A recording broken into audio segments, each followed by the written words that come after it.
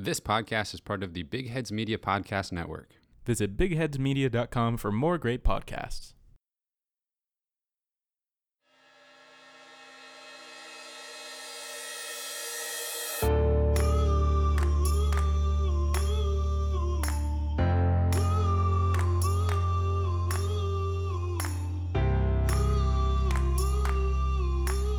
Welcome in, everyone. Thank you for listening to the 81st ever episode of the Missouri Sports Podcast, brought to you by 106 Apparel and recording from the Revel Advertising Studio in beautiful Springfield, Missouri. I'm one of your hosts, Cameron Albert, alongside my friend and fellow Mizzou fan, Kyle DeVries. How are you doing today, Kyle? I'm doing great, Cameron. Pretty interesting circumstances we have here. We thought last week was weird. It has gotten weirder, Yes. But I'm doing great. How are you doing? I'm doing very well. Last week, was that just a week, basically a week ago that we recorded with producer Cameron just sitting right outside the room? Yeah, it feels like an eternity. Yeah. Yeah, I was talking to my wife about that, and like today's Friday, yesterday was Thursday, obviously. A week ago yesterday, the NCAA tournament was canceled, and that feels like a month ago. Yeah, the games were supposed to start yesterday, and so that was very sad. Yes. I don't know that was supposed to be happening. Yeah. But it's been a weird couple of weeks. I sent out a tweet to our followers, just kind of wanting to get a grasp on who's still working and how has this whole situation affected your job or your hours, and if you're not working, what are you doing? And so it got a pretty mixed bag results. Some people said they were quarantining and were watching a lot of Netflix, and others said they were working normal hours, and some were working weird hours. So it was really kind of all over the board, but it was kind of cool to hear from some of you guys. And sometimes it's I just forget that all you guys are just normal people out there, and everybody has a role in society, and a lot of you guys have really cool jobs and important jobs. So that was really cool to hear from everybody. Yeah, and it was just kind of cool to see a different, something different. I mean, we get so caught up in what we're doing every day, and we just, the world starts to just revolve around our schedules and stuff. And I don't know, there's just a lot of people out there that are going through all sorts of different things with their jobs, with their families and everything. So, yeah. Yep. Producer Cameron sent me a note that I actually said, I think I said we were recording from the Revel Advertising Studio, which we're obviously not.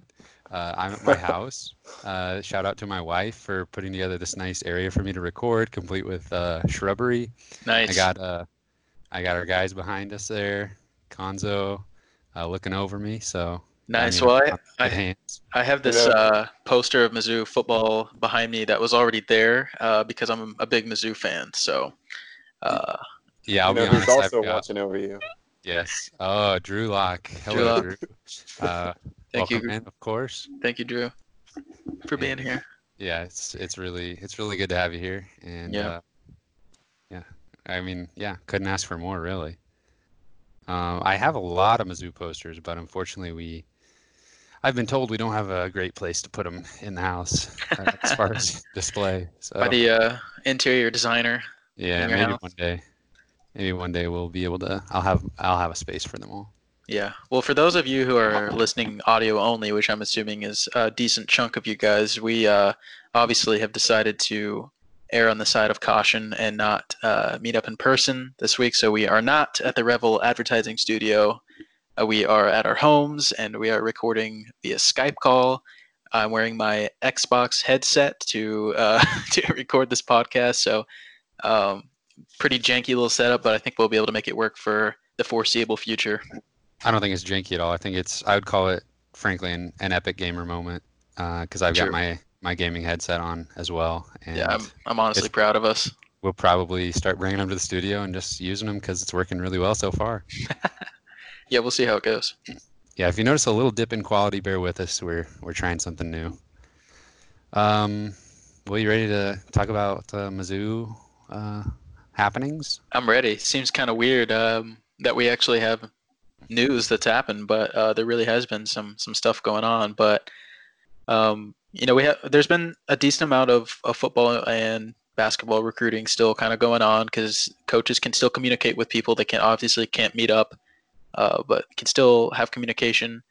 And so one thing I wanted to talk about was a new football commit that we got recently, and that is Daniel Hawthorne. He is a long snapper who is from Louisiana, and he was previously committed to LSU and then flipped over to Mizzou. So plucked him from the home state, From the which is national champions. from the defending national champions. So that is definitely something to be proud of. Mizzou's special teams haven't been great in the last couple of years, and so having a staple guy that we can rely on there is gonna be really important, and that'll be so nice to not have to worry about the punt, going the punt going over the punter's head and stuff like that, which is all things we have seen and would like to not see anymore. So, Daniel, welcome to Mizzou. We're happy to have you on board. Looking forward to seeing you in a Mizzou uniform. Also, he has done some recruiting for some other players in the class, so obviously that's great to see. He's a great Twitter follower. Twitter follow if you haven't done that already. I'll give him a little plug right here. Let's see if I can find his Twitter handle. And a listener of ours, we found out. So yeah, maybe if we play our cards right, we could get him to maybe do an interview or something sometime. Yeah, that sounds great. His Twitter handle is dhawthorne01 on Twitter. So go ahead and give him a follow. That'll be great for you guys to follow along with because he is tweeting other recruits and showing a lot of support for Mizzou. So it's obviously great to see. Yeah, you mentioned the special teams struggles in recent years, and it's just like definitely a place where you just can't afford huge mistakes. And I don't know, just shoring up that and maybe a little change of direction with the new coaching staff. I am looking forward to hopefully improvements next season. For sure. I guess switching over to basketball, there's been a little bit of recruiting news, which has been a little sparse over the last few months. So it's been good to get a little bit of news on that front. It's now that time of year where Mizzou is going to be looking for, or really any school is going to be looking for some spring additions, whether that be grad transfers or just normal transfers that may have to sit out a year. But a grad transfer that Mizzou has come into contact with is Amari Hardy from UNLV, and he would be a grad transfer, so he would be immediately eligible. He averaged 15 points per game last year, so obviously there's pretty high demand for him. So who knows if he'll end up at Mizzou or not? But definitely, I think every school in the country is probably looking to find a guard who can score for sure. Yeah, he played 84% of minutes for UNLV this past season. Looks like kind of a combo guard. 33% from three on 189 attempts, and gets to the free throw line, high assist rate, low turnover rate. So definitely all sorts of things that we're looking for Mizzou. And he's originally from Detroit, Michigan. So we know that Mizzou coaching staff has ties there, so maybe they can rely on that a little bit. And as far as I know, as far as I've seen anyway, that's the only transfer of any kind that Mizzou has been attached to in the news. There may have been one other one, but looking through tweets and stuff, that's the only one I can find. There have been some big name transfers. I wanted to know what you thought about basically the entire, just about the entire Wichita State team. Yeah, transferring. Yeah, it's bizarre. They weren't great this year. They were decent. I think they had a shot at the NCAA tournament. They were probably on the bubble, maybe on the wrong side of the bubble. But it's interesting to see a mass exodus from a team that's not terrible, or a team that's really really good might have some guys that aren't getting much playing time that want to leave. I know nothing about any of these players or the situation at all, but I know Greg Marshall is an intense coach. He's a great coach, but he's very intense, and I could see there being some dissonance between that style of coach and players. So I don't know if there was some internal stuff going on. I have no idea, but definitely, I think there's like at least 6 or 7 guys that are transferring from Wichita State, which is obviously like half the roster. Yeah, and with a situation like that, and this is, I don't know, I'm kind of speaking on something I don't really know that much about, but I could see just, with relationships and personalities, if you have a coach like that, I could see that maybe snowballing, if just several players kind of are on the same page and that's not the same page as the head coach, then I could see it kind of snowballing. And you compare it to other coaches and, you hear about, well, just to compare it to Konzo, I think, there's an alternate universe where when Mario McKinney transferred, then, that could snowball. And obviously, we just entered the off season, a lot can happen. But, if that kind of spread around the entire freshman class or something, kind of like it did under Kim Anderson, where just the players just are not on the same page with the head coach, and you see, entire recruiting classes just leave, and that seems like kind of what the deal is at Wichita State. Yeah, I'm sure that's the case. I mean, there might have been some kind of incident. Obviously, again, this is speculation, but there could have been some kind of incident where, maybe a coach and a player got into it and a lot of the players were on the other player's side. And, it could be a million different things, but there's so many relational type things that go on behind closed doors that fans never know about or see or anything like that. So um, it might just be a lot of guys looking to make a move for nothing relational. I don't know. Yeah. It could be anything, but It could that be is all, separate basketball reasons. yeah. You want to talk about the new offers that Mizzou sent out? Yeah, Basketball? a couple new offers that came out late last night, actually. The first one was Taurus Reed Jr. He's the big man at Chaminade. He's a 2022 recruit. Um, the other one is Aiden Shaw, who is a four-star small forward from Blue Valley, Kansas. So it looks like Conzo and company are getting a early start on the 2022 guys. I mean, every class is big, but a lot of local guys. And I think I think there are potentially other guys in that class that are local that could end up getting a look from Mizzou as well. But those are definitely two notable guys for sure that we'll be talking about for a long time. Yeah. I mean, it seems like a long ways away, but every recruiting class started at this point. So For sure. these are the names to keep an eye on. And man, it's a long journey ahead, but it just it's a cycle. I mean, you talk about it as a recruiting cycle and starting a new one with 2022 guys. The last domino in the 2020 recruiting cycle for more than just Missouri is Josh Christopher. And perhaps maybe he might be announcing his decision this weekend. Yeah. Yeah, I'm not really sure what's going to happen there.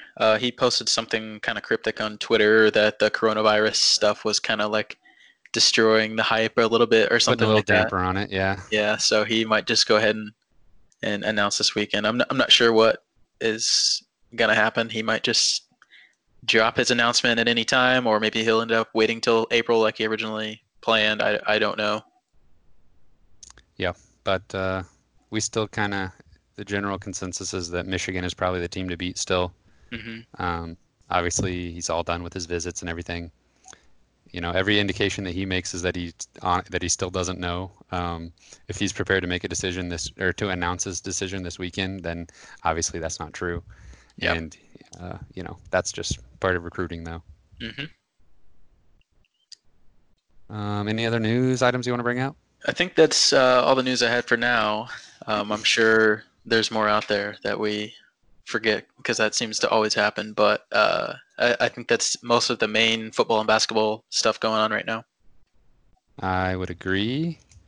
The main topic of this episode is going to be just a season recap for the basketball team. And I guess let's kick it off. I'll kick it off with talking about our preview episode, which was episode 62. We previewed the season, went game by game on the schedule, and we didn't reconcile our picks like across the SEC. We didn't pick every SEC game. We just picked Mizzou's schedule. And we knew that we were going to do more research on these teams as they actually came up on the schedule. So this was just kind of a rough idea of what we thought the season might look like. Kyle, you predicted a 19-12 record, 9-9 in conference play. I had them one win better, 20-11, but also 9-9 in conference play.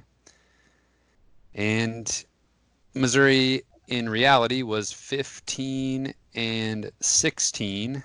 7-11 in conference play. Do you think that our predictions are justified based on injuries, or do you think we were still a little high on them, even if everybody was healthy? I think we were a little bit high on them. And obviously, we'll get into all the details of what happened with this season in a little bit. But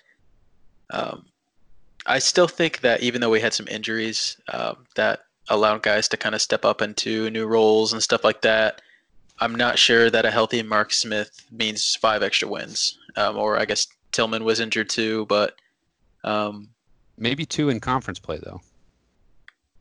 We were only 2 games off with our predictions in conference play. But I also, I guess, think that if Mark Smith and Jeremiah Tillman are healthy the whole season, Xavier Penson probably doesn't have the outbreak that he ended up having, which ended up being probably the most positive thing of the entire season, at least one of the most positive stories of the season. Yeah, I would say so. Obviously, we know that Missouri finished 10th in the SEC. That was due in large part to a tiebreaker with Arkansas. Arkansas was also 7-11, but Mizzou, having beaten Auburn, pushed them over the top to get the 10th spot. So they had a bye in the SEC tournament that did not happen. Yeah, it's fascinating to. I guess we'll never know what would have happened in that third matchup with A&M. Would have been really great to get another shot at beating them for sure. Yeah, I mean, it's hard to imagine Missouri losing to them 3 times in one season, but as I say that, it pops into my head that in 2012, Missouri beat Baylor, who was like a top 10 team all season, beat Baylor 3 times, home and away, and then again in the Big 12 tournament championship. Yep. Yeah, really didn't have much trouble with Baylor at all, and they were like a top 10 team all year. So bizarre. Maybe A&M's the same way, but with like 100-ish KenPom teams. Yeah, sometimes it's just it's matchup based, And if you think about Mizzou's team that year, I don't remember a whole lot specifically about Baylor's team, but I kind of feel like Mizzou was just a little bit better version of kind of what Baylor had, and if you think about the bad matchups for Mizzou that year was Kansas State. Kansas State had a lot of really strong post players that just kind of overpowered us, and we ended up losing to Kansas State both times we played them in the regular season that year. So, and Kansas State was like a totally average team, like middle of the road, Big 12 team. So, so much goes into just matchups that you run into. Matchups and play style, yeah. Mm-hmm. Missouri finished the season 97th in KenPom, 150th on offense, 71st on defense. In SEC play, they were 12th on offense and 9th on defense. That 9th on defense was helped out a lot by the final game against Alabama, where they just clamped down on a team that had been one of the very best offenses in the SEC and pretty high up in the national rankings as well. Yeah, they had them like 30 or 40 points under their like season average for points scored. That was unbelievable. Definitely, there were a few encouraging things that happened this season. Obviously, we named one, and that was Xavier Penson. But I do think that we kind of were trending upward as the season came to a close. Seems like we played some of our best basketball. The last 25 to 30% of the season, probably. Yeah, I would agree. Looking back at our predictions a little bit, I want to just mention a few things that we actually said in that preview episode. Kyle, you were talking about what you thought the floor was for this team this year, and you said, quote, it's possible they finish 12th or 13th in the SEC. Maybe they have an injury. They dealt with that last year with Mark Smith and Pickett towards the end of the year. Maybe Tillman goes down. Obviously, I don't want to think about that. And you said a healthy floor would be about 11th in the SEC. And I think they kind of outplayed those expectations a little bit because they were not healthy and still finished 10th. But I mean, for all purposes, 11th was basically the same thing record-wise. So I thought that was interesting that you specifically mentioned maybe Tillman goes down. Obviously I don't want to think about that. And then he missed a considerable amount of time. Yeah, I do have to say that it probably wasn't as terrible uh, as we probably thought it could be before the season. Unfortunately, Tillman probably just wasn't as effective as we expected him to be coming into the year. So his injury wasn't quite as devastating, but definitely didn't help either. Yeah, I would agree. And you said the ceiling for this team was maybe third or fourth in the SEC. And you said maybe like something like 11 wins. And if they had gotten 11 wins, they would have been tied for fourth. So you were pretty right on there. And um, again, maybe that was a little bit of overconfidence based on early analytics and some things like that. But that wasn't far off. Them still winning 7 games isn't far off from a ceiling of 11 wins. Yeah, I don't think it's crazy at all to, at that point in time for us to think that Missouri could have done that well. I think they started off as like a top 15 team on Bart Torvik, Torvik, yeah. that predictive metric, which obviously we thought what might have been a little bit ridiculous, but there was reason to believe that could happen, that Missouri could have a really, really solid season. And I think some of those same reasons are why, the same thing could happen next year. I think that Missouri could, be top 25 in some of those predictive metrics, assuming we hang on to the core of this team. Yeah, I agree with you there. When I was talking about in the preview episode, when I was talking about, what could go wrong, I said, quote, them losing a non-conference game where they're favored at home should be considered a red flag, and maybe they're looking at closer to a season like last year with 15 wins than the 20 we think they're capable of. And obviously the game that jumps out is Charleston Southern. And we said as soon as that game went final, you knew that's the type of game that keeps you out of the NCAA tournament, and that is obviously a red flag and makes it look like a team that's going to win 15 games, and that's exactly what they did. Yeah, and I guess I'll let you get back to what you were saying here in a second, but I guess just a quick note on what that makes me think of is just the highs and lows that we went through this season.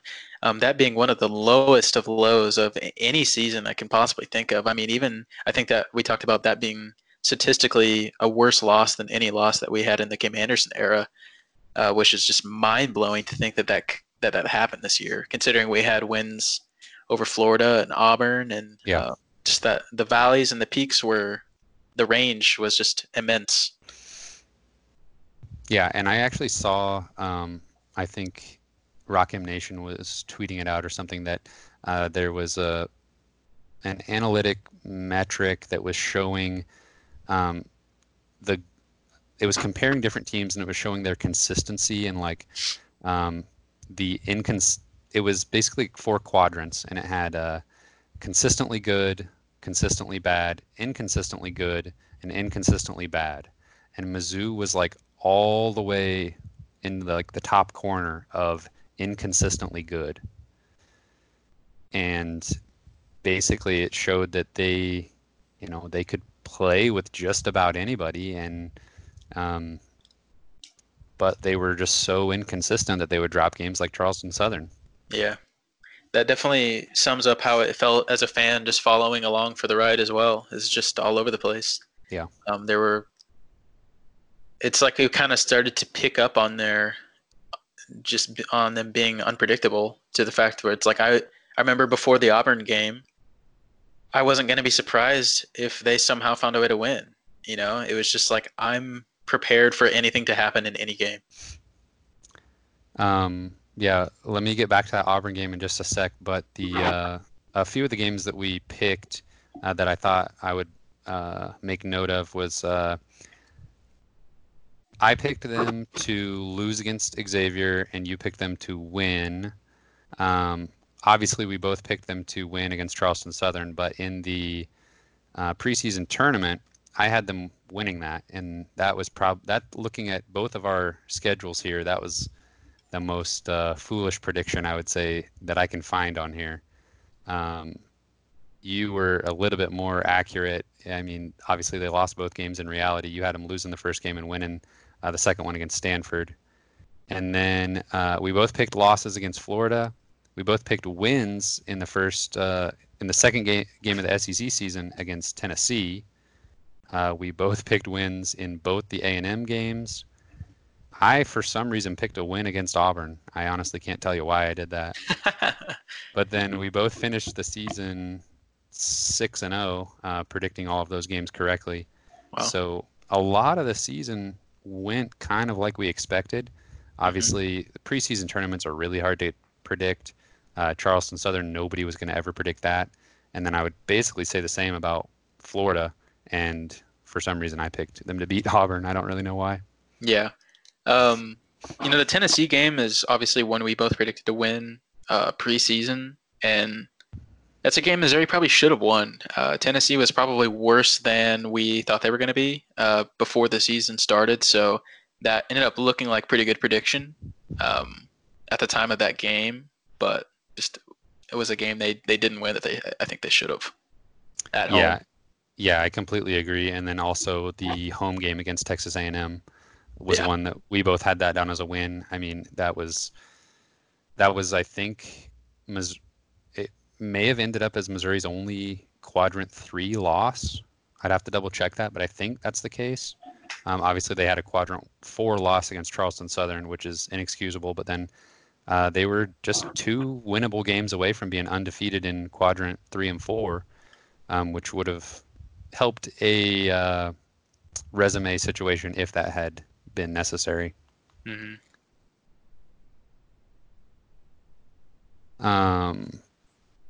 Let's see here. Before we kind of go down and talk about the roster a little bit, I want to mention looking back at our 3-on-3 teams that we picked in the preseason during that preview episode. That's something that we've done twice now, is just kind of had a little fun playing, picking a 3-on-3 team as if they were going to play like NBA Street type basketball, basically, or NBA Jam, if you want that. My team was all Smiths: Drew Smith, Mark Smith, Mitchell Smith. Kyle, your team was Jeremiah Tillman, who you got with the first overall pick, Xavier Pinson, and Javon Pickett. I just thought we could look at that and see, that's kind of a reflection of how we thought these players would play this year. And if there's anything that kind of changed, or if we would choose anything differently. Obviously, I tried to have a little fun with it and pick all the Smiths. But looking back on it, outside of Mark Smith's injury, I'm really happy with my squad. Yeah, I mean, I think obviously Drew Smith was probably, you said that was your first pick. Yeah. I think if we did this tournament, after the season was over, or did this fantasy draft or whatever, I would say Drew Smith and Xavier Pinson would have gone 1-2, and that ended up kind of being, neither one of us had both those guys, so it was definitely pretty even in that way. Looking back, I think that I knew Xavier Pinson was gonna kind of have a good season. I think that I knew that he would improve, but I definitely did not see that kind of production that he had in the second half of the season coming. That was beyond my expectations, obviously. Yeah, I mean, unless you have anything else you want to say about the 3-on-3, Mitchell Smith was a pleasant surprise, but let's just kind of work our way into just talking about the individual players that we want to kind of spotlight. We've mentioned Xavier Pinson a couple times now.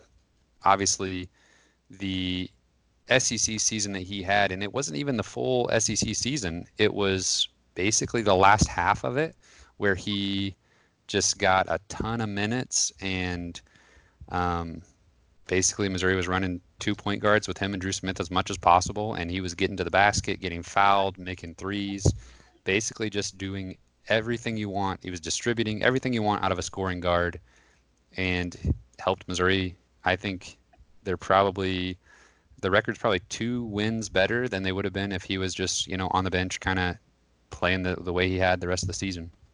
Yeah, he was definitely in attack mode like 100% of the time in some of those games in the second half of the season. And there was that one stretch with like 4 or 5 games where he seriously averaged like 25 points a game or something. It was just unreal, some of the production that he was putting together. And yeah, I think it was really that first game against Arkansas that I think it was kind of his breakout point for sure. Yeah, that Arkansas game, he had 24 points. He played 41 minutes in that, obviously, overtime game. 41 minutes, he had 24 points, and then 2 games later, 28 against Auburn, and then 32 against Ole Miss. He was KenPom MVP in all 3 of those games. 2 of them, he was at the free throw line um, more than 10 times. He was making threes in the Ole Miss game. He was 4 for 4 from 3, and obviously offensive rating off the charts during that stretch. And you just see the minutes uptick. I mean, starting with that Arkansas game, he played just 20 minutes against Vanderbilt, but we didn't really need him much. And then the next lowest is 27, where up until that point he had hit 27 minutes one time in like the first 20 games of the season or so.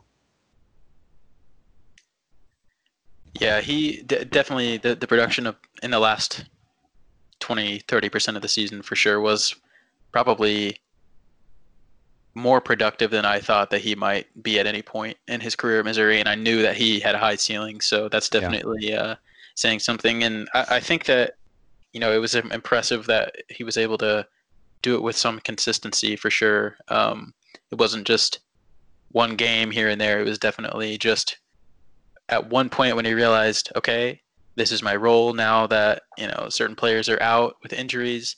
I'm capable of this. I'm gonna be. This is how I'm gonna play from here on out. And I think that's what he did. Yeah, I mean, he just looked so confident. I think that was the main thing that I saw, was just his confidence was off the charts. As we go through the roster here a little bit, let's touch on a few players that we won't have to spend too much time talking about. But I did want to mention Mario McKinney. Um, so far, um, one of the few transfers that has occurred under Conzo Martin. Um, it seems like about one a year we've been experiencing since he took over, which is quite a bit better than what we were seeing under Kim Anderson. But when you have a guy that we were following since his freshman year in high school, Missouri kid, St. Louis kid, makes the decision to play for the home state team, and then for it to not work out, it's obviously disappointing. And you never know what goes on behind the scenes. We talked about that a little bit earlier with Wichita State, but I still, looking back on it now that that decision or that announcement is a few months behind us, I'm just kind of disappointed that they weren't able to make it work, and that we weren't going to see him flourish in any kind of role at Missouri. Yeah, you're right. Especially with everything you said. I mean, just that how long we followed him in high school and being the home state kid, you definitely is a guy you root for, maybe more so than the typical recruit. So it is disappointing.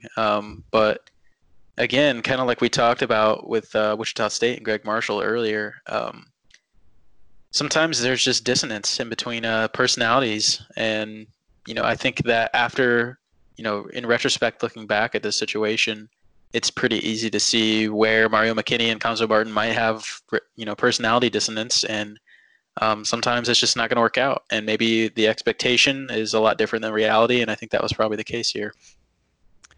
Yeah, I remember I went to the Chicago State game in Columbia, and that was a blowout, and he got into the game fairly early in the second half, and the crowd basically gave him a standing ovation just for getting subbed into the game.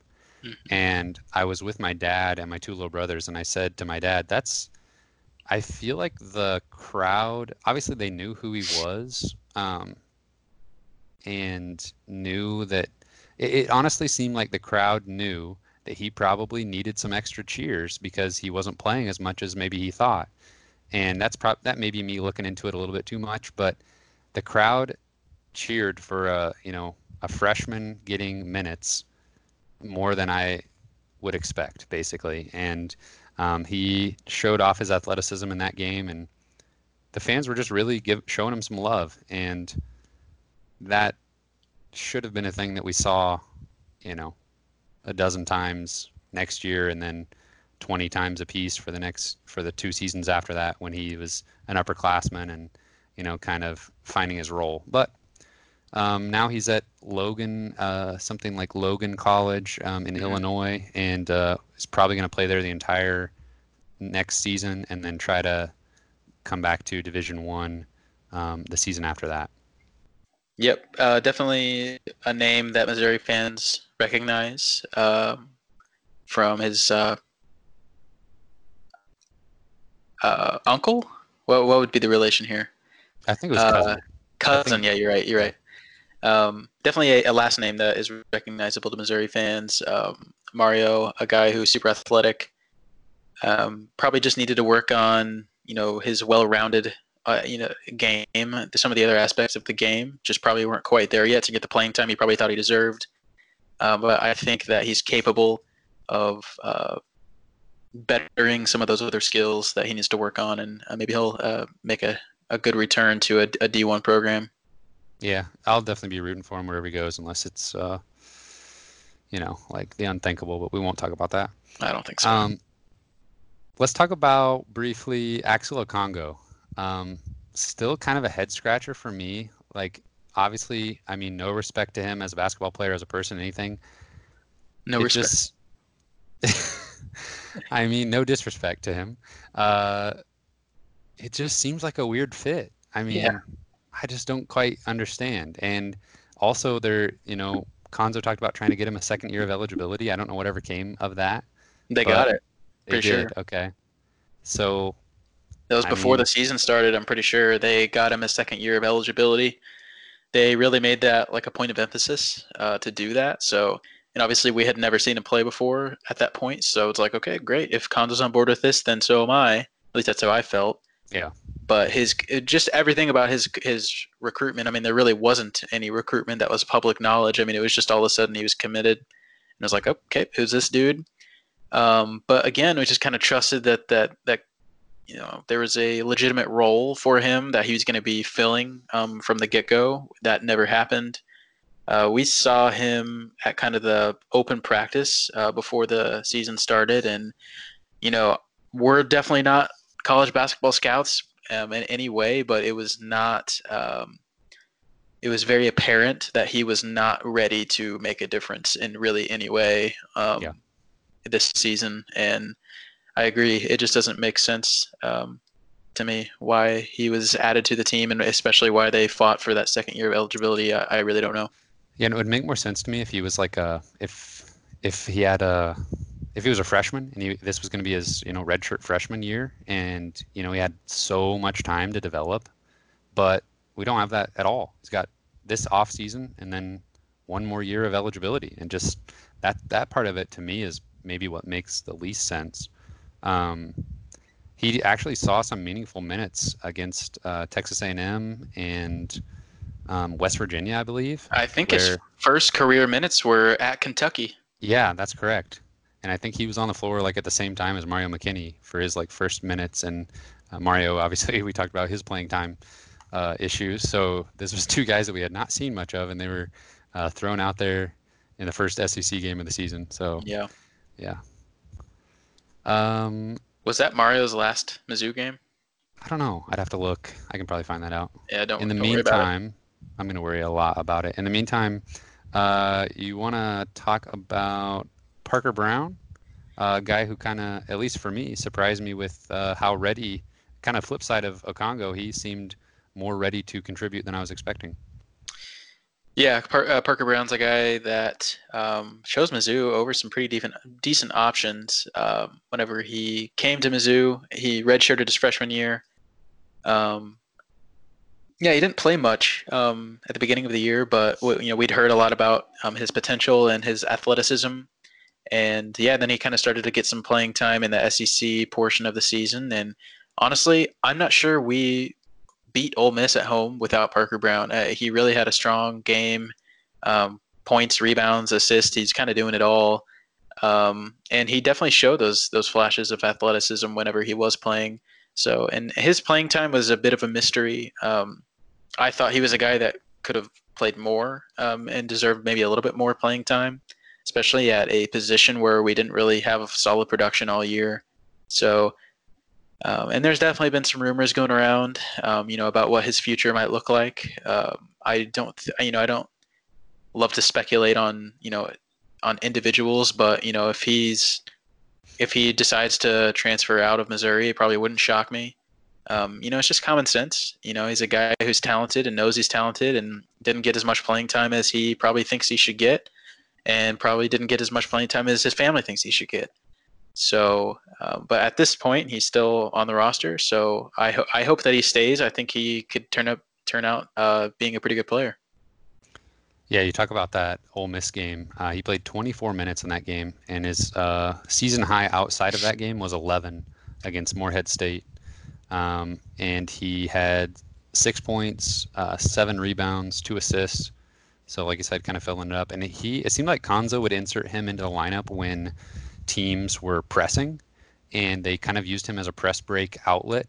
And that resulted in a few dunks, including one technical foul for hanging on the rim, which was questionable, but yeah, he probably hung on there a little bit too long. Yeah, he had some pretty big plays against Auburn, wasn't it? That yeah, he had Auburn, like two big dunks. Yep. Obviously in a huge game. Yeah. Let's stick with the freshman class and move on to Trey Jackson. We'll just keep with the theme of players that there are playing time questions. Maybe there's definitely sections of the fan base that think Trey Jackson should have played a lot more than he did. And at times I would consider myself one of those people, but again, maybe I do this to a fault, but I kind of lean on, the coaching staff that they're just probably making the right choice. And one thing that maybe I disagree with them on is when the defense was not good anyway, what harm is it in having Trey Jackson out there just to try to make a few plays on offense? Because it's not like you're playing lockdown defense with him on the bench. Yeah, I agree. In a season that was already a bit of a disappointment, what's to lose in getting some young guys some experience, especially a guy like Trey, who I think has a bright future, has a high ceiling, a lot like freshman season Xavier Penson. A guy that has the potential to really put up some nice numbers for you whenever it clicks for him. And if you get him some experience early, that click might come a little sooner rather than later. So I agree with you. I agree with most people that wanted a more playing time for him. It really didn't make sense why he wouldn't get thrown out there a little bit more. Kind of on the flip side of that, a guy who was more polished and apparently on the defensive end doing the things that Konzo wanted to see was Kobe Brown, because he played a ton and actually started 26 games his freshman season. Yeah, I would say Kobe brought more to the table than I thought he would. He is polished, but he's not, super athletic. He's not ultra talented. But so sometimes the game can take a little while for those kind of recruits to get used to the speed of the college game and the athleticism that you play against. But and so I definitely thought there could be a learning curve for Kobe, but I was impressed at how quickly he came in and kind of, seems very intelligent and a high basketball IQ. Just kind of knew his role immediately and played hard and brought a lot of unique minutes to the team that that we needed production from that spot. Yeah, he's listed at 6'7", 240, and I just thought that he played big. Like, yeah. I would. For him to be like considered a wing player, I guess, combo forward, there's lots of different ways to classify basketball positions in 2020. I saw him as like a traditional 4. I mean, he played big. He, didn't get pushed around down low. He finished above the rim.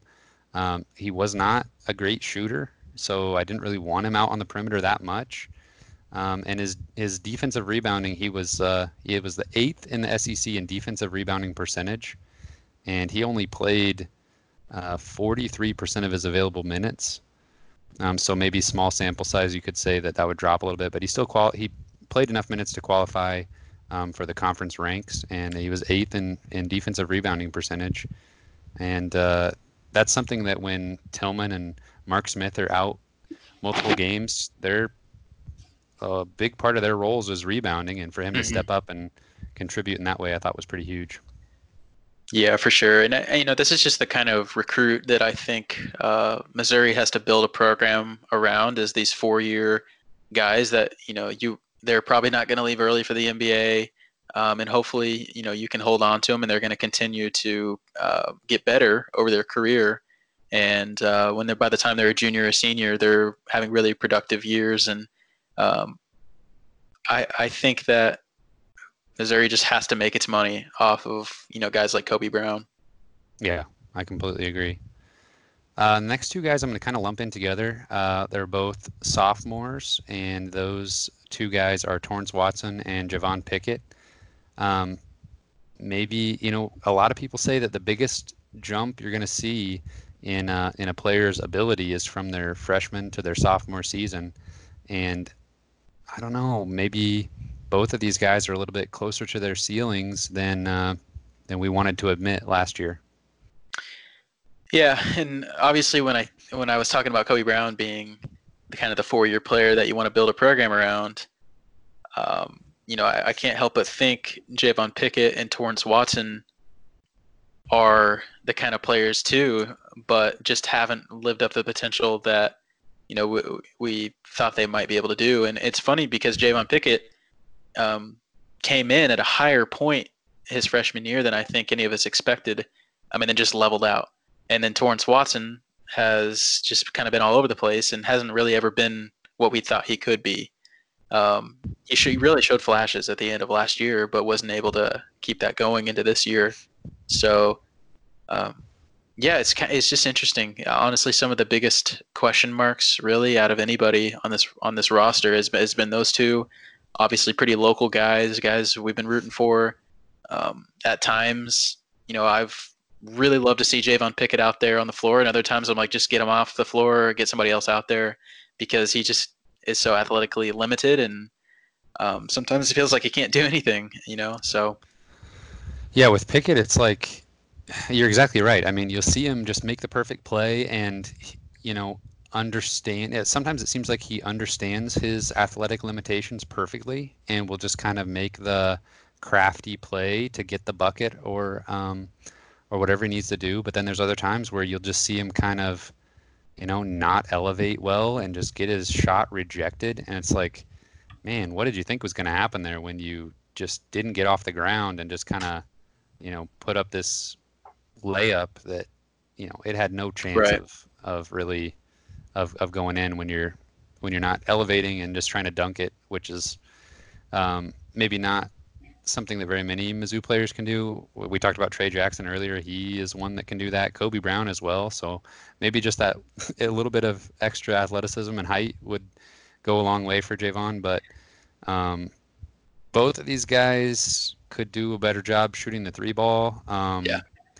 Pickett actually ended the season with a better 3-point shooting percentage than Watson. Watson made 34 threes on the season. 13 of those came in 2 games. The game that I went to, Chicago State, he was 8 of 13, which was the new Mizzou Arena record, I believe. 8 made threes by a single player. And then against West Virginia, he was 5 of 8, and a lot of those came in garbage time because Missouri lost by 23. But he shows at times, his shot looks so pretty, yeah, and it's so easy for him to get shots up. And when they go in, it's just, beautiful. But then yeah. he'll have back-to-back games where he's like, in a 5-game stretch, he'll be 3 for 21 or something. Yeah, for sure. I mean, you're exactly right, and I think that's what makes me fall in love with his potential is just because his shot, his form is so beautiful, and it just looks like he's such a natural shooter, but it just doesn't go in that often sometimes. And I don't know if we talked about it so much. I don't know if it's a confidence thing. I don't know if he's just not as good as we thought he was going to be.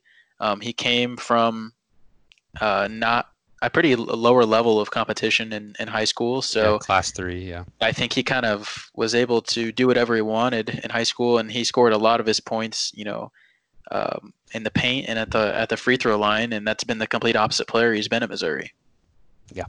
Yeah. And when he does that, everybody's like, oh, wow, is that something that he's going to start doing from now on? And man, it does seem like he's trying at times, but it Yeah. just it just hasn't been consistent.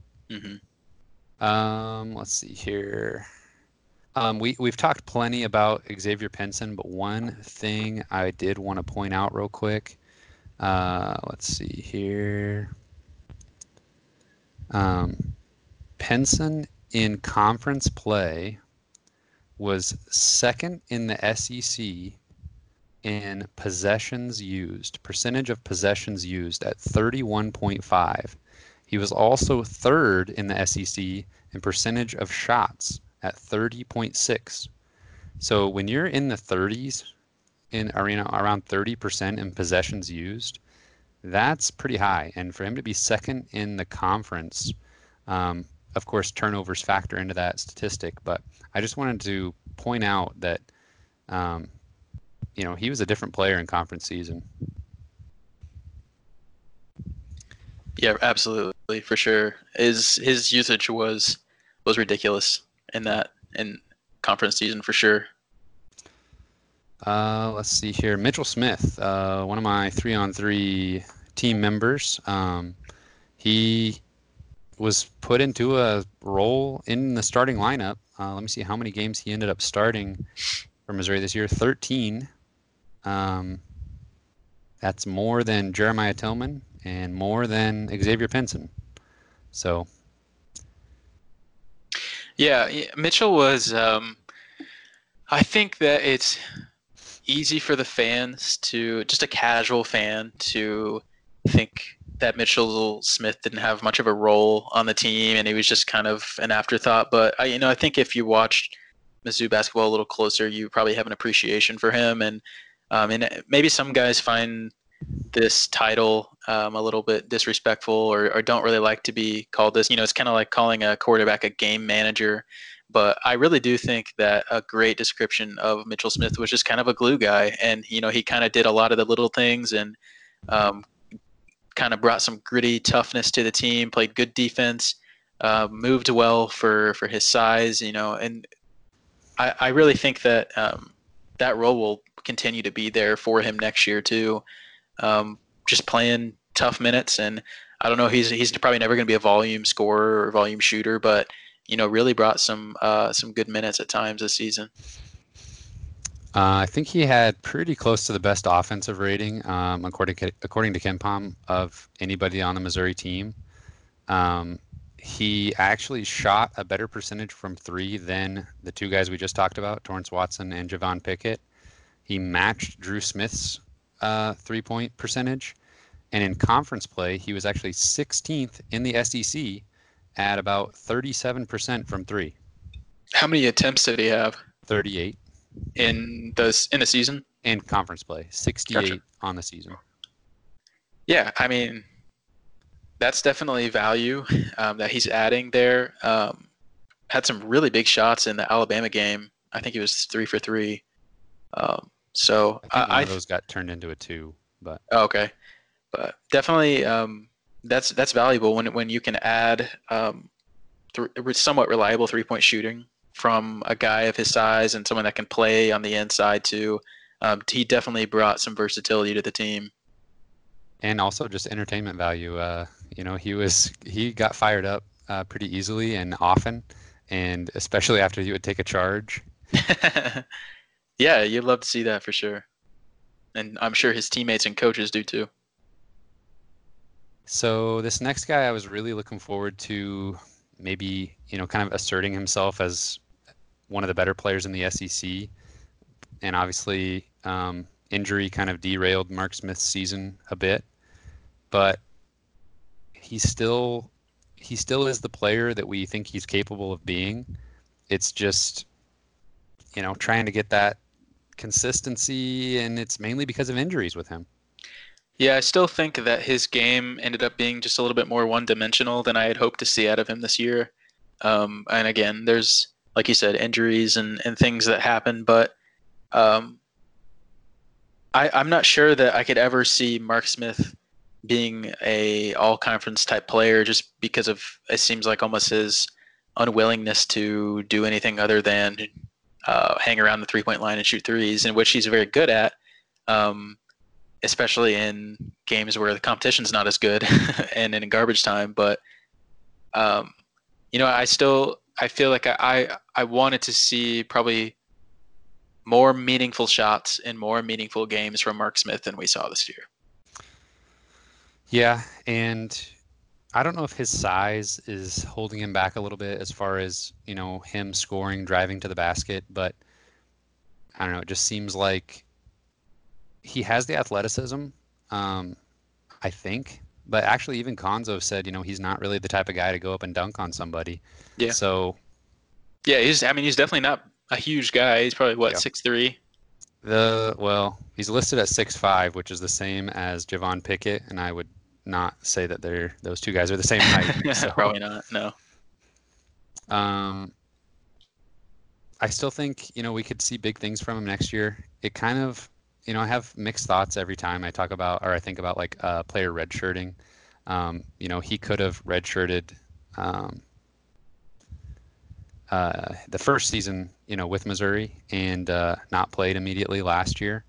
And then, we'd have an extra season out of him. What would be the benefit of that in the long run? I'm not exactly sure, but um, when a team has kind of a down season and we could have redshirted a guy and we wasted a season of his eligibility, not getting to the NCAA tournament, it always kind of makes me wish that we could have him for another season. Yeah, for sure. I mean, it it would have been nice if he just committed to Missouri from the get-go out of high school. That would have been cool too. It would have been. I was really happy when he announced he was transferring to Missouri, and I still am really glad that we got him. I think he's brings something to the table that we've needed the last couple of years, and especially last year, it felt like he shot the ball really well. But I agree that with one more season to go, I think he has the ability to kind of be our knockdown shooter that we can rely on. Just would like to see it happen a little bit more outside of garbage time and against inferior opponents. Yeah, and not to just drudge this old memory back up every time, but that was supposed to be Jonte Porter's sophomore season, and Mark Smith's sophomore season. So him being declared eligible sounded great when we thought Jonte was going to be playing at full strength, and that would have been a perfect piece to the puzzle. But obviously, that's not how it went. Jeremiah Tillman. I wish he would have just been healthy all season, just so we know what that would have looked like. Because it's kind of hard to judge this season for him since he didn't play as much as we expected, and even when he was healthy towards the end of the season, they still limited his minutes quite a bit. Yeah. So I don't know. It's hard to judge his season because it was so kind of back and forth. It's true, and it's been a little bit disappointing to follow him. Over his Missouri career, considering I think his best play came in his freshman year. I don't know if that was just because the team around him was probably the best it's been, and he just had, good passers around him, and if he was just confident and carefree. And now that his role has increased and that he's being more heavily relied upon, maybe, I don't know, it makes him nervous or he's thinking about it more. And obviously the fouls too. I mean, that's just been one of the biggest issues of his whole time at Mizzou. Probably like the most common talking point in Mizzou basketball for the last 3 seasons. Yeah, literally. Outside of the name Porter. Yeah, and but when he came back from injury at the end of the season, I think he got some of those things under control. I think he looked like he was playing a little bit more economically, if you will. I think he was making smarter decisions, and he wasn't fouling as much. And He kind of, I think against Alabama, he really put up some nice stats and almost quietly felt like he wasn't really there, but he put up some really nice numbers in that last game. So, that's just kind of what you can do when you're as talented as him, is you can help out in so many ways without really even noticing him that much, I think. Yeah, and I think him kind of anchoring the defense definitely helped in the Alabama game. Hmm. You mentioned just like if his play was like almost peaked his freshman year, and I think when you go back and look at the highlight videos of Mizzou wins that season, there were plenty of them, and it's really fun to watch those.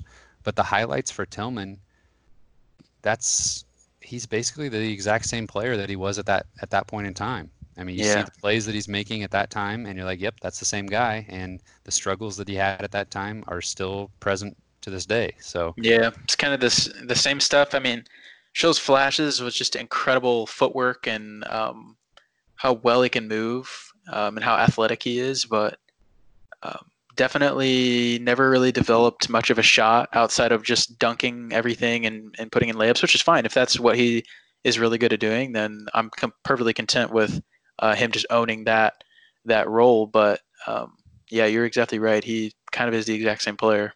yeah. And maybe he's best off when he's, splitting time at the five with a guy like the guy we're going to talk about right now, Reed Nico. He had his senior day against Alabama, so we talked about him quite a bit there, and we actually broke off that segment and put it up on YouTube if anybody wants to watch that. We talked about him just kind of owning his role at Missouri, basically his entire time there, and not nobody. It was kind of the perfect situation where nobody had basically any expectations for him to be anything more than he was. So when he performed well, it was kind of a surprise, but um, he was just kind of outperforming expectations every time he took the floor. Yeah, you're exactly right. When expectations aren't super high, it Yeah, was easy for him to outperform yeah, what we thought he could do pretty much every time, every game. and he actually saw some starts himself with Tillman being out. If you're keeping track at home, you might notice that I went kind of freshman through senior, but I skipped a guy. I skipped Drew Smith because I wanted to mention him specifically at the end here as, in my opinion, Missouri's most important player this season. And you talk about Tillman being out and Mark Smith being out and how that hurt Missouri. You talk about Xavier Pinson kind of coming into his own and becoming a player we didn't really know that he was capable of. Um, but Drew Smith, kind of quietly, just went about his business and played hurt and made shots, found his open teammates, played excellent defense, was robbed of a all defensive SEC team nomination. But I left him for the end here because, in my opinion, he was the most important player. And um, I think even with the excitement that Pinson brought, Drew Smith is the guy I'm most excited for returning next season. Yeah, I think I agree with you. He was definitely the MVP of Missouri's season, and I say this definitely with respect and as a compliment, but he was definitely the closest, I think, from what our expectations were for a player to what actually happened. Because we knew we were going to have to rely on him a lot, and he was going to have to come in and lead the team and kind of be the all-around player that he was on defense and offensively. He kind of did it all, and we were kind of expecting him to do that. Yeah, we talked maybe halfway through the season, a little bit into SEC play when Mizzou was struggling, that we wanted him to take more shots and especially 3-point shots and maybe just be a little bit more aggressive on offense. He's got that, his offense in the paint, his kind of like pump fake pivot foot game that Jordan Geist perfected. I mean, Hmm. Drew Smith, he's got it down. I mean, he Oh doesn't, yeah. he's got that, that part of his game is perfect. Him pulling the trigger more from deep and just being a little bit more aggressive on offense is something that we wanted, and we did see that a bit more. It was basically he and Xavier Pinson running the show on offense and putting up the majority of the points for several games there in the last quarter of the season. And even though he didn't shoot it as well from three as he did at Evansville, actually a considerable drop off there from his sophomore season in Evansville to this past year. I think maybe that could be a confidence thing. It just seemed like he was maybe a little bit too ready to pass up an open look and give an opportunity to a teammate. So maybe he gets a little bit more confidence. And Konzo did talk about in a couple interviews just him always being shot ready, and maybe that's something they work on in the off season. But that shoring up that little aspect of his game, I think would just maybe he'll be on people's radar now for those all SEC teams next season. Yeah, I think he just understood how big his role was at Evansville. Like, if you think that he was the man at Missouri, it was much more so even at Evansville. I remember seeing him play live at Missouri State his sophomore year, and he truly was. He was the guy who was running the show. He took a lot of shots because he knew that I'm the best player in this team. And he's definitely had better talent around him at Missouri, so maybe he just wanted to get his teammates more involved, knew that his role probably wasn't going to be quite as large as it was at Evansville, but still, with that being said, he was definitely the main contributor, I think. And it's just funny to think, as far as our expectations, what the strengths of this team would be. Probably 3-point shooting. And we thought a weakness would probably be scoring on the inside, and that definitely ended up being flipped. Drew Smith and Xavier Pinson were so good at finishing inside and scoring in the paint and getting in the lane, and I don't think any of us really saw that being a strength of the team. Yeah, you mentioned his time at Evansville. He also had Ryan Taylor, I think was his name, who was just an absolute knockdown 3-point shooter. And Yep. yeah, those two combined were shooting regularly between 12 and 18 3-pointers in a single game, just between those two guys. Yeah, and I think his teammate ended up transferring to a higher level as well. I was actually going to look up and see where he ended up, just because I was kind of curious. I don't remember off the top of my head. At the time, I actually really wanted him, and I didn't really know much about Drew Smith. I wanted Ryan Taylor for his 3-point shooting, and he actually ended up. He's at Northwestern. Okay, interesting. How did he do this season, or did he? Was he a grad transfer? Yes, he was a grad transfer. Yes, so he actually played last season. Not the one that just finished. He played 65% of minutes, offensive rating of only 97, and a drop off in 3-point shooting, 33% on 180 attempts. Yeah, whenever you when you move up in conferences, you start playing more athletic defenses, and you face more length on the perimeter. So I'm sure it makes it even harder to shoot 3-pointers. Yeah, and Northwestern was in an incredibly tough Big Ten conference, but they were not that great this year. Finished with only 4 conference wins, but obviously. What about season before? They made the tournament that year, didn't they? When he was there. You're talking about the season he played? No, that was the 18-19 season, and that was the one they only had gotcha. four conference wins. 2017, they were pretty good and made the NCAA tournament as a 8 seed. Gotcha.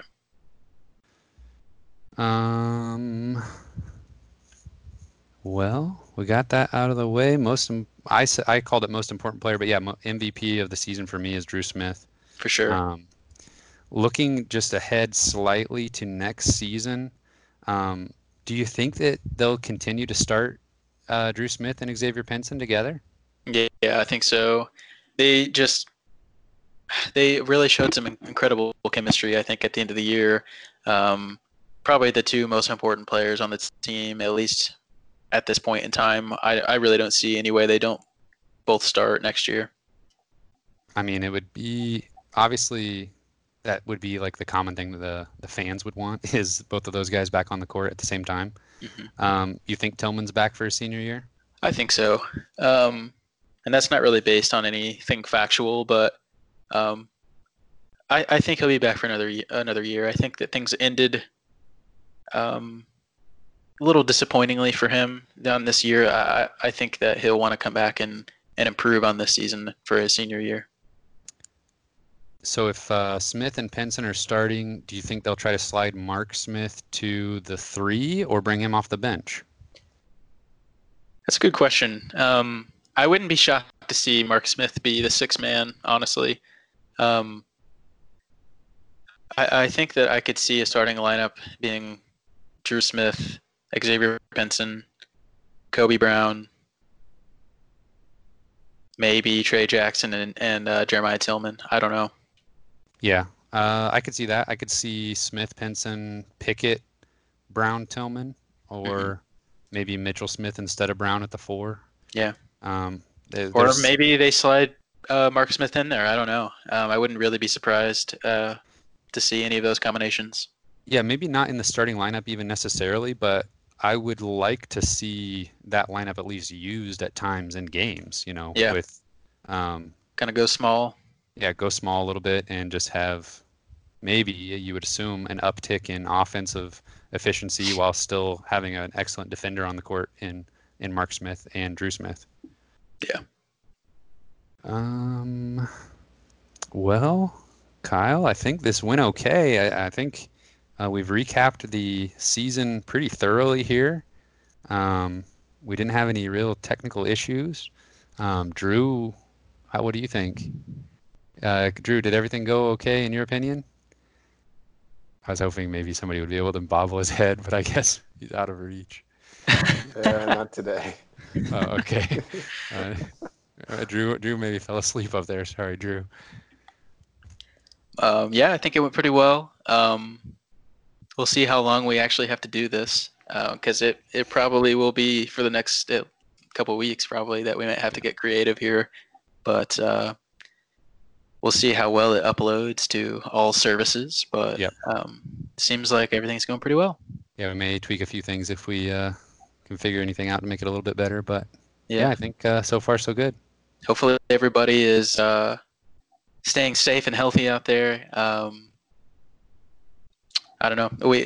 The listeners, you guys mean a lot to us, so we're happy to have you guys, and got a good community of people for sure. So appreciate everybody that's listening, and yeah, we're happy to give you that quarantine content. Yeah. Most accessible. We still are the most successful and accessible podcast. Yeah. Well, Kyle, you want to tell them where they can find us? Yeah, oh yeah. Yes, you can find us on Google Podcasts, Spotify, Apple Podcast, or on Twitter @MizzouSportsPod, and you can email us at MissouriSportsPod@gmail.com. And if you want to see this Skype call, as we are seeing it right now, you can head on over to YouTube, and you can find me on Twitter @C_Albert08. Thank you everyone for listening. We will see you next week.